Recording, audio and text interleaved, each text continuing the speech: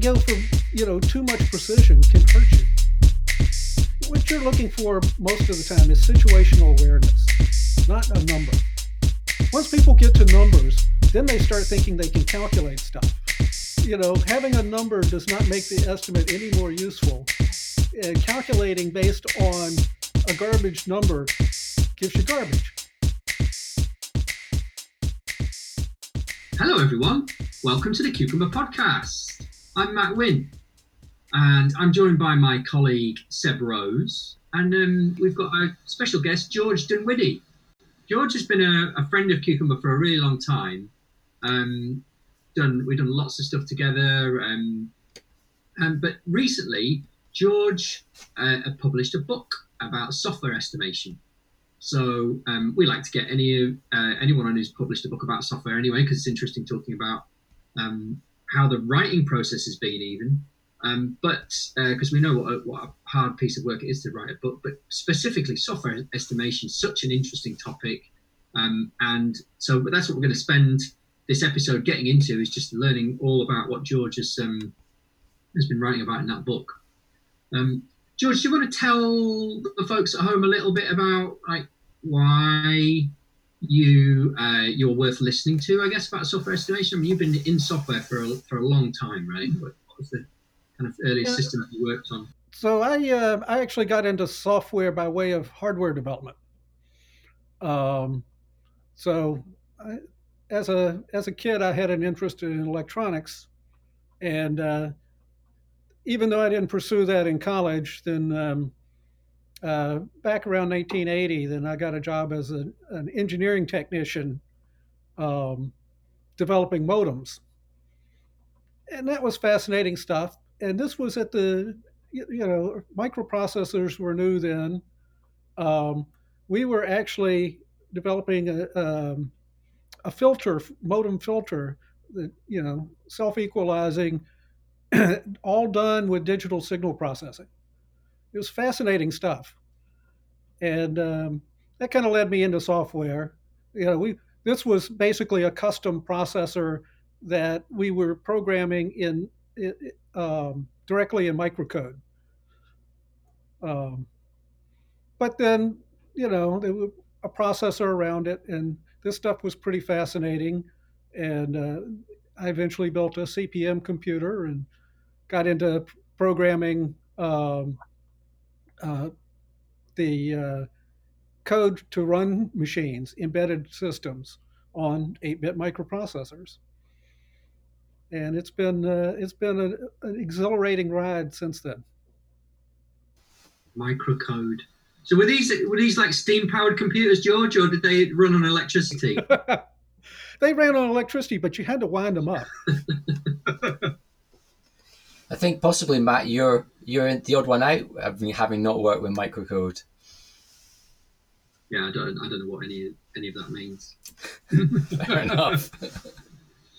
But was it easier to make estimates in those days, George? Well, early on, I learned something, and this was not about software, but about doing hardware tasks. I was a technician, so I might be given a task to wire wrap a board, something like that, or draw a schematic of something from a block diagram. And then somebody come by and say, well, how are you coming on that? Oh, well, I'm half done. And so then the next day they come by and, I realized, well, I was a little optimistic on that first day when I said I was half done. So they'd ask me and I'd say, oh, I'm 75% done. And then the next day I start getting a little more worried, and, I might say 80% done, 85, 90, 95, 97, 98 and a half, 99. So I learned very early that these percentage estimates are tough, because you know how far you've done, but you don't know what's left to do yet. That's a serious challenge. And it's not just in hardware or software. Matt, you've been making some sonars and buildings and things like that. And I'm sure similar problems have cropped up with you with those projects as well. Yeah. Well, the thing I think is interesting is we know how hard it is to estimate software projects, but actually, when you work with other trades, like we've had a lot of, I mean, I do building projects myself at home as a kind of hobby, but also we employ tradespeople to do renovation projects, and things always take them longer than they hope that they will. An estimate seems to tend to be like your kind of idealized version of the thing, never encountering any risks, any surprises. Um, and yeah, and things always end up taking they hardly ever take less time, right? They almost always take longer, and it's just a matter of how much longer. But I'm not the expert on estimates here. It's George. So George, you've got an Yeah. excellent example in your book where you talk about booking a car with a rattle into the auto shop, into the garage, and they give you a low quote and say it'll be ready by the end of the day because they're just going to fiddle with the valves or something. It didn't turn out like that in that story, if I remember rightly. Right. And this is a true story too. It was my car, and and so when I bought the car, I knew it had a loose valve. What I didn't know is why the valve was loose, and so they took it apart to adjust the valve, and they found out that the whole assembly was coming loose. The bolts had stripped out, and so it was considerably more work to put it, fix it right. Um, and so you estimate based on what you know and what assumptions you have. And if those assumptions aren't correct, or there's something you don't know, it's easy for them to be wrong. And of course, like you say, it's easier for there to be delays than there is for time savings. Though sometimes that happens too. You know, in software, you might say, "Oh, this is going to take a week," and then you find, "Oh, there's a library here that I can use that does what I want, exactly what I want. All I have to do is import that library." These things do happen occasionally. But one thing that causes so much trouble in estimation is that people people confuse estimates and plans. So yeah, it's fine to say estimate this is going to take this long, but maybe you don't want to plan on it taking this long. That seems risky because how often do you do something where you don't learn something you didn't expect along the way? Well, yeah, I think we often say that software development is a learning process. So you always know more at the end of developing a piece of code than you knew at the beginning of developing it. So you should plan on that happening. And so even though you don't know what you're going to learn, you should plan on there being surprises along the way. And most of the time, those surprises are going to eat time. So you should Okay. plan on the unexpected. So, but Yeah. how do you plan? Because essentially, what you're talking about is contingency, and Mm-hmm. how do you go about, or how do you recommend people should go about sizing that element of contingency? So, for instance, on a lot of physical jobs, a company will have a standard. Will factor in a 10% or 25% contingency in this. Do you have a similar rule of thumb, or do you have another Or a rule techniques? of thumb where you take the developer's estimate and then just double it. Exactly. Oh, you're so optimistic. I mean, I learned early on that you multiply it by three. That's This is why we use story points, because they're abstract of time and we can base right. them on, yeah.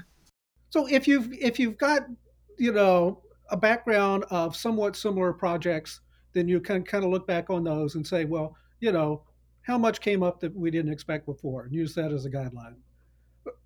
You can also look at contingency buffers as a budget rather than something that you're trying to estimate. Say, okay, it looks like this project's going to take 6 months, but that's 6 months based on our assumptions, which tend to be pretty rosy. So let's set up a plan for 9 months, and that gives us 3 months of buffer. And if we don't need it, people probably won't be upset with us if we're ready to release early.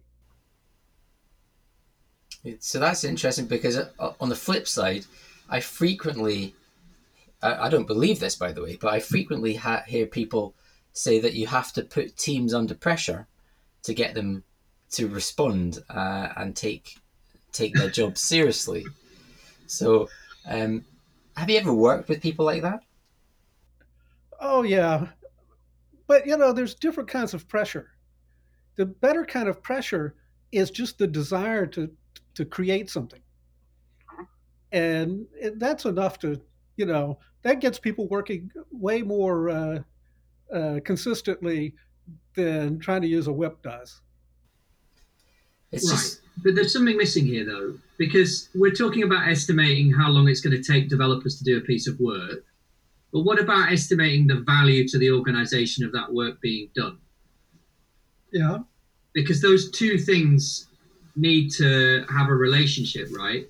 And in my experience, we overdo our effort on the former and we drastically underdo our effort on the latter. Nobody really looks at business value in any kind of rigorous way, but we look at developer estimation in extreme detail in a lot of cases.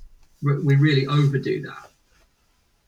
And often, isn't it the case really that when we're trying to get an estimate for a project, really we want to do that because we want to try and work out the cost benefit because we've got some sense of the business value and we're like, is it worth me investing 6 months in this thing to get back this business value that I perceive? Well, that's true, but I don't think you need a lot of precision for that. Mm. I don't think you need a lot of precision on either side to make that cost benefit, check the cost benefit ratio, because typically when you're looking at things from that point of view, then there's three answers. Then there's no problem. The benefit of this is so great that this is well worth it. Or the second one is no way.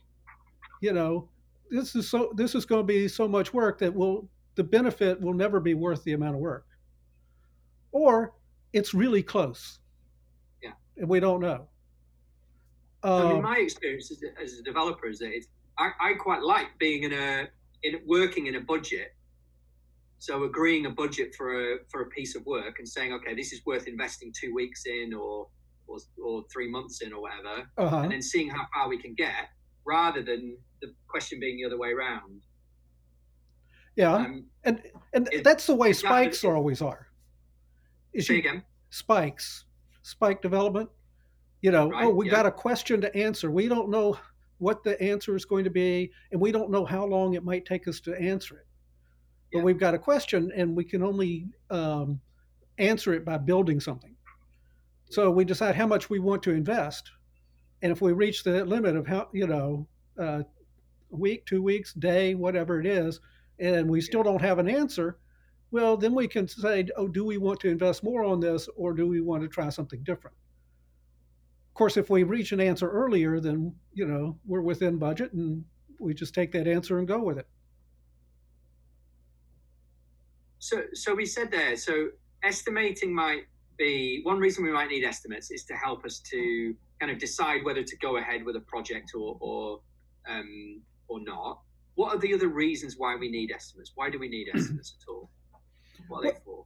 Well, so there's some other things. Even from the beginning, uh, if you're producing a product for sale, then particularly something that you have to ship that isn't just available on the web, you may need to coordinate with other people to do marketing materials, advertising, um, and that coordination matters. They need some lead time before you get to the end, but you don't want to start marketing it too early. So these things have to come together. That's a tough integration point sometimes. Hmm. So Or there if may you're be building software promise, for a car, huh? or if you're building software for a car Yeah, and you have to integrate with the hardware. Yeah. right. Um, and there are ways of working so that you can do more continuous integration. Um, it's it takes some ingenuity sometimes, but there are ways to help with that. But the problem still exists.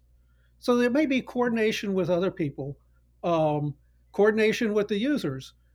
In large organizations, if you're going to roll out a new version of some software they use internally, you can't just spring it on them. You have to you have to train all those users on how the new system works. Um, it's easy for software developers to think, oh, well, it's intuitively obvious. They'll come in and they'll just see it, but that's never true. So they have to train it. You have to develop training materials. You have to the trainers have to understand what it is and how to train it, bring them up to speed. So that there's always a lot of parallel efforts that have to come together at some point.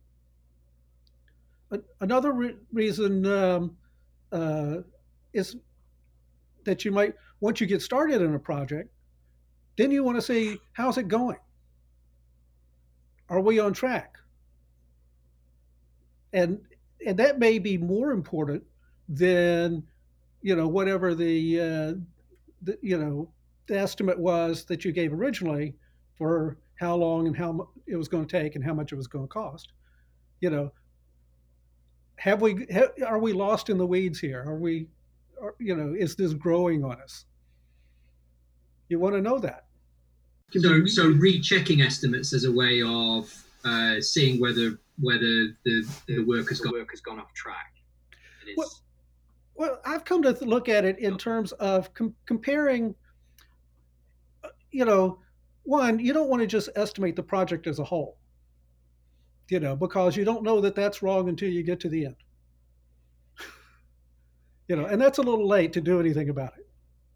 Um, the but you so you want to have some waypoints along the way, so you can say, oh, we thought this was going to take us a month. It's been a month, and we've still got a bunch to do here. So you can look at that and say, what assumptions did we make in thinking this would take a month that turned out not to be right? And have we made those assumptions in our other estimates for the rest of the project? And you can calibrate things on that. Yeah, this is why story points were popular, was because it's easier to calibrate when it's not based on time. You start calibrating and say, well, one day is really 2.5 days. Then people get confused because you're using the same units of measure, and they mean different things. But knowing how far along you are, that's important. Not only for adjusting your expectations, but adjusting the expectations of the people around you too. They need to know that. The people paying for it may say, "Oh, this is going slower than I wanted. We might not. This is putting us at risk, say, for hitting the Christmas market. And if it's not done in time for Christmas, well, then we've got another year before it's really worth doing. So maybe we want to cancel this and do something easier for this Christmas, so that we have some income." Yeah, and that's an important question which we see play out over and over again. And so Matt's already talked about this tension between business value and cost of development. Does it lead to people gaming their estimates, as both of value and of effort involved, to try and get to their desired outcome? So basically, do they fix the way they do the input so that they get the decision that they were looking for in the end anyway? Well, there's all sorts of political games you can play, to try to fool other people or fool yourself. Um, I try not to get too deeply into that in the book because, um, one, everybody's already familiar with these sorts of things, and two, if there's something that I've seen that somebody else had, and I didn't want to give them any ideas. Very good point. But yeah, I try to come at it from the point of view of we want this project to succeed, and not just Oh, I Oh, I want to want to look look good good at the at the expense of expense of other other people in people the in the organization. organization. So, is there any ever a time when you don't provide estimates when asked for them, or is that are estimates an essential part of every engagement that you've worked through? Well, so it comes when you're asked for an estimate, then I think it's important to know how this estimate's intended to be used. Um, you know, you may want an estimate. Is this feasible? Yeah. Can we do this at all? Um, or you may want an estimate. Can we do this by this date? And those are different sorts of estimates.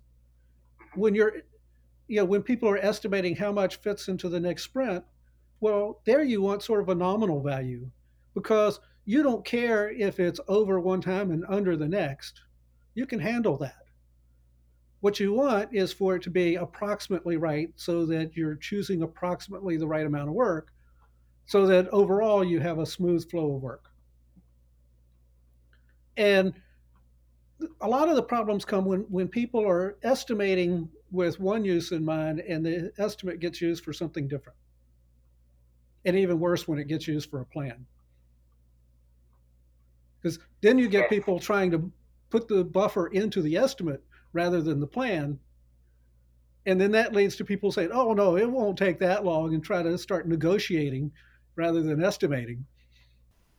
That's an interesting contrast, isn't it? Negotiating and estimating, because, well, you said you didn't want to get into politics too much, but that's absolutely where a lot of corporate or at least departmental politics happens when they're negotiating for resources, negotiating for budget, and when your boss comes to you and asks you for, well, I'm going to speak from personal experience. When people have come to me and asked for estimates, and I've asked them the question, what are you using this estimate for? And they've absolutely sworn that they will never use it to hold me to a particular delivery date and it won't go into plan. I know now that that sort of assurance is not worth the air that it was carried on, because as soon as you give a date or a time span, somebody will interpret it as be a delivery date. Yeah, it becomes an anchor. People are human, aren't they? That's human nature. It's interesting you talk about two types of reason there, George. So the one where we're going to check if a project is feasible, and the one where we're going to see whether see whether we could get something done by a particular date. I mean, I remember working on a system once that was for a TV app for the Olympics, and that really had to ship on a particular date. Like it was going to be useless if it didn't ship on that date. But the thing that was interesting there was all we did on that project was prioritize.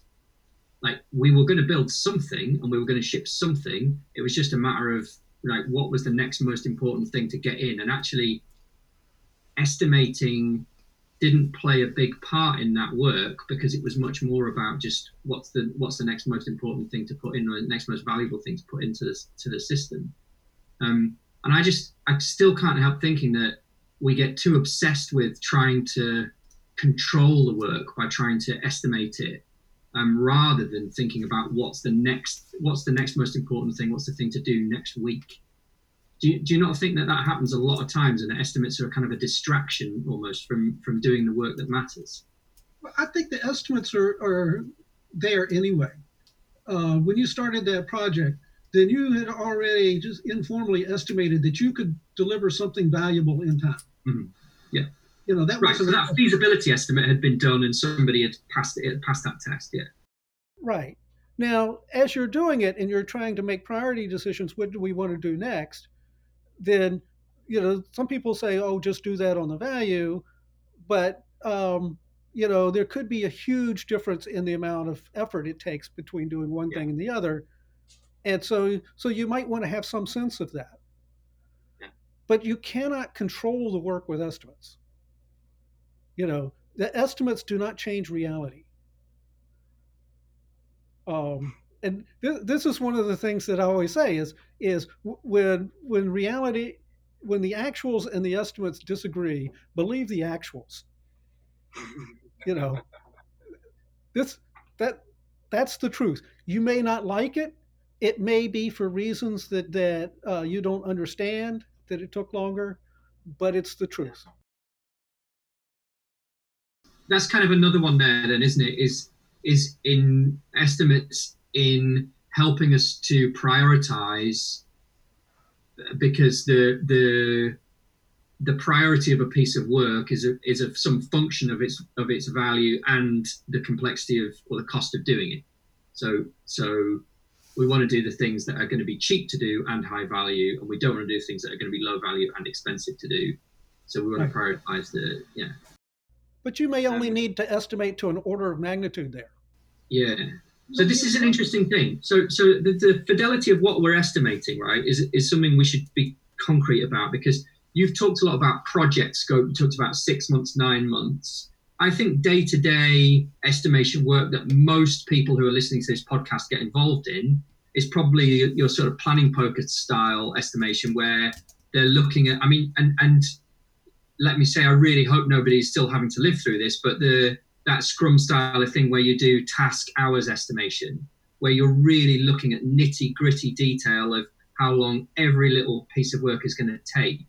I mean, what's your view on this, George, about where the sort of where the line is about where things start to become more work than is worth putting in? I can't find what's the pithy phrase for that? You're basically wasting your time. You don't need that much precision, and paradoxically, the more precision you get, sometimes the less accuracy you have. There's the what's called the coastline paradox. So, what is this? If you follow around the coastline of Great Britain and measure along the shoreline, how long is it to go all the way around the island? And that depends on how long your ruler is. If you're measuring it with a ruler that's a mile long, you'll get one answer. If you're measuring it with a ruler that's an inch long, well, then you're going to take into account a lot more little nooks and crannies, and it's going to be a bigger number. So trying to go for too much precision can hurt you. You really need to what you're looking for most of the time is situational awareness, not a number. The number, once people get to numbers, then they start thinking they can calculate stuff. And Right. Having a number does not make the estimate any more useful. Calculating based on a garbage number gives you garbage. So it's interesting, because totally I totally agree with the garbage in garbage out metaphor that you've just described. And I really enjoyed reading your book because it covered a lot of interesting topics, and it wasn't prescriptive. It was a descriptive book. But one thing that surprised me was, given the prevalence of this a technique known as no estimation over the past 5-10 years. I don't think there was any mention of that in your text at all, and I wondered, is that because it doesn't fit in with software estimation, or because is there something else that we should know about no estimates? Well, so that's not my term, and I don't want to define it for other people. And in many conversations, then I've never been able to get um, a real definition of it. Um, I've had it said, "Oh, we're just trying to encourage people to ask questions," but they only want certain kinds of questions. They don't want questions about, well, what do you tell the managers who have a need? Oh, they don't have a need, and this is the sort of thing that got me, deciding that I needed to write this book, is because it's not just mean managers mistreating software developers. It goes both ways, uh, and so the people issues are, get really ugly sometimes in both directions. People mistreating each other, blaming each other, and That is more destructive than anything else about estimates. Yeah, well, this is a reason I think estimates are so interesting, because they can become a kind of a lodestone, like a vehicle for all kinds of other toxicity and dysfunction in the relationships between people. Um, and one great example of that is where people will confuse an estimate with a commitment or a plan, and then basically force people who are less powerful than them in the organizational hierarchy to make their actuals meet that estimate, meet that plan, even if it means them having to work long hours or cut corners in the quality of the code that they're writing. Um, that's sort of one example I see. I mean, it strikes me that this often comes down to a kind of a trust issue. So I certainly have worked in places where the the question of how long is that going to take stopped being asked nearly so often once the team was able to produce valuable software on a really regular basis, on a really regular rhythm. So, once we were deploying to production every day and the lead time became very short for somebody coming over to the team with a new idea and we could get it out in a matter of days, the question about how long is this going to take sort of stopped being asked. And I wonder whether sometimes we don't stop to think about what's the underlying question here. So the question on the surface is how long is that going to take? But actually, are you saying something else with that question? Well, I think when the question stops being asked, it's not because there's no estimation. It's because they can see the progress well enough that they can do their own estimates. They can see that this is a regular process. It's moving at this rate, and so they can project into the future. Um, you know, Typically software development has been done. It's this black hole where you can't know anything until you get to delivery, and oh, nothing works. And that's not really good for being able to detect progress. It doesn't give you that situational awareness of, yeah, we're getting valuable stuff. We've got something that's useful, and we're adding to it at this rate, and we've got these things. Well, maybe we want to do. Maybe we can't get them all done, but we can probably get a good chunk of those done. And that sort of thing lets people relax because they can see the progress and see what's going on.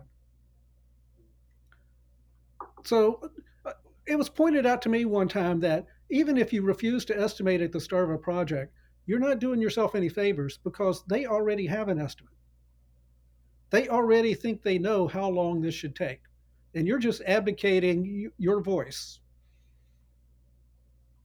And if somebody is trying to, you mentioned earlier about getting the most out of people by putting them under pressure. If you've got, a Simon Legree trying to eke out the last penny of value from software developers, they're going to do that whether you've got estimates or not. The estimates are not the problem. No, I guess estimates are not the problem, but what I'm still trying to get towards is whether estimates are the solution or a solution. So my personal experience is that estimates get misused on a regular basis, and that the more they get misused, seemingly the more time you are encouraged to spend generating the next set of estimates. And it sort of becomes a self-fulfilling downward spiral where more and more time gets sunk into doing estimates, which then gain that feeling of precision that or accuracy that you were talking about, and then they disappoint. I think you're beginning to hear. I'm somewhat jaded in the space of estimates. We've all got scars. Yeah, that's probably exactly the right way to look at it. Yeah. But and so this is the thing. A long time ago, Bob Payne and I, we noticed. So this was 2008, 2009. We noticed that some teams we were working with were spending a lot of time estimating the next 2 weeks worth of work. Yeah. And they would spend 4 hours or more estimating 2 weeks worth of work. and it didn't seem like they were getting that much value out of those estimates. Um, and so we took the numbers we had from them, and then we asked for other numbers from other people, and we went through and looked at that and said, well, if you just counted the stories, how would that predict how much work you were going to could get done in the next 2 weeks? Mhm. And with the teams we were working with, that was slightly more accurate. Just using a count of stories rather than trying to estimate how many points they were. And these were stories that ranged from half a point up to 20 points. And presumably it didn't take 4 hours to count them. No. So were they able to get more done because they had another half day to work on valuable work? We never convinced them of doing this, but we looked at this, and so we proposed it as a talk for the Agile conference. And we didn't get in that year, but a couple years later we did.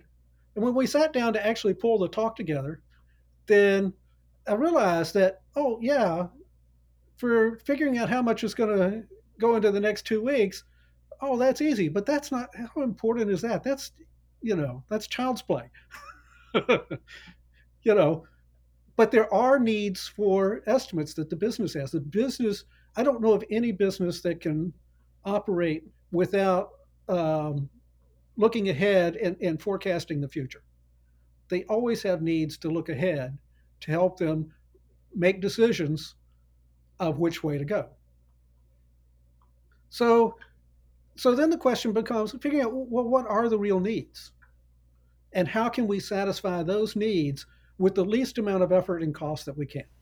Well, yeah, assuming that those needs are valid and healthy.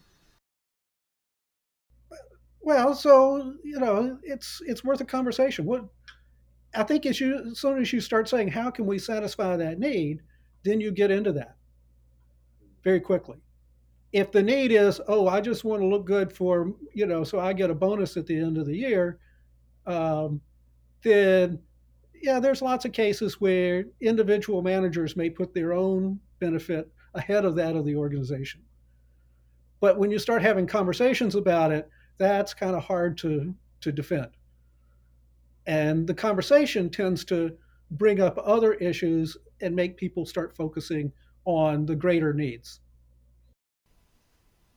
Okay, well, so we're nearing time. I mean, this is a fascinating subject. We could go on about this all afternoon. Let's get practical, George. What is some advice you've got for teams? Some kind of do's and don'ts. So I know your book isn't so prescriptive, but what advice have you got for teams about things to really avoid and things that they can do that will give them some benefit? Well, for themselves, to use estimates to test their assumptions. You use these intermediate milestones. They don't even have to go outside the team necessarily, but it's like playing billiards. If you call your shots, you'll become a better billiard player. Certainly, you'll be better than I am.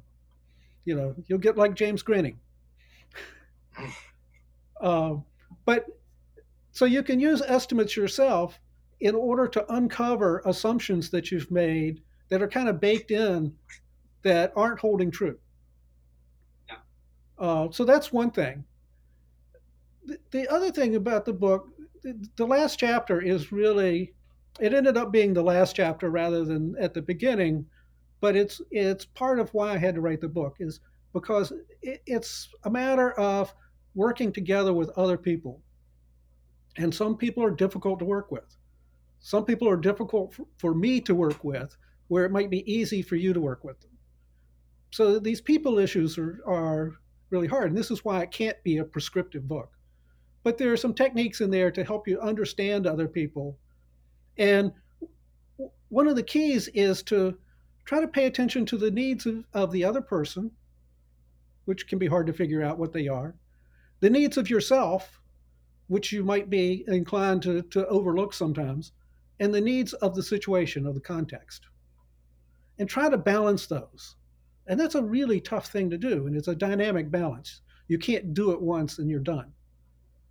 But if you step back and look at things in terms of that, it can help guide you into, how you want to respond to things. If someone is just, if you've got someone saying, oh, give me estimates, I need estimates, I need estimates, well, what is their need for estimates?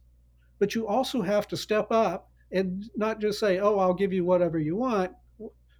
you know give let me have another, sir. um, you have to attend to your own needs too, and figuring out what your own needs are can be difficult.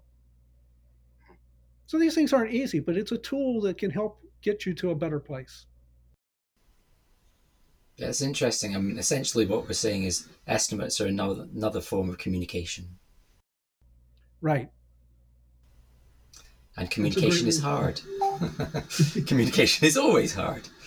Well, that seems like a fairly good point to thank you, George, for spending time with us today. Like Matt says, there's so much more that we could have talked about. It's a strapping book. It comes in under the standard pragmatic programmer's page count, which is always good. But it's still got an awful lot in it and some great stories. So anyone who hasn't yet been put off learning more about estimates, I really strongly recommend you go out and read this book. Matt, do you have any closing words? No, I got an observation, I think. This conversation, especially your point about mutual needs, reminds me of an excellent book I read. I forget the name of the authors. It's called Thanks for the Feedback. And in that book, they talk about how there are 3 types of feedback. And they can be, let me see if I can remember them now. So you have evaluation, which is like, maybe if you took a test or an exam, you are good enough to be able to drive a car, right? You have coaching, which is like, I think your driving could be improved if you would check the mirror before you signal. And then you have appreciation, which is just simply, I see you, I appreciate who you are and what you're trying to do. So there's these 3 different types of feedback. And the thing that they talk about in that book is how important it is to be clear when you are asking for feedback or when you are giving feedback about which of the 3 types you are looking for or giving. Because if you're looking for coaching and somebody gives you appreciation, it's really frustrating, right? Because they're just telling you how nice you are and how great you are. And actually you really want something to work on, something to improve, and you haven't got anything. So it can be really like, people can miss each other. And it strikes me that maybe with estimation, we need a similar kind of taxonomy to help us to be clear about, if I'm asking you for an estimate or you're asking me for an estimate, I'm trying to give you an estimate, what kind of an estimate is this? Can we be clear about those, underlying reasons, the needs, why we need that estimate, to help us to be more appropriate in how we go and do it, so we don't go off and pick over every 2-hour task with a fine-tooth comb and spend 4 hours in a room estimating it all. Maybe that would be helpful. There you go. Sorry, I've ended up having the last word, haven't I? Thanks, George. It's been really nice to chat with you. Well, thanks for listening, everyone. Thank you, George. Thank you, Seb. Thank you, Theo, on the twiddly knobs. Remember, listeners, if you enjoyed this episode, please comment and subscribe wherever you're listening to the podcast. Tell everyone, tell all your friends about how great this podcast is. And we'll see you next time.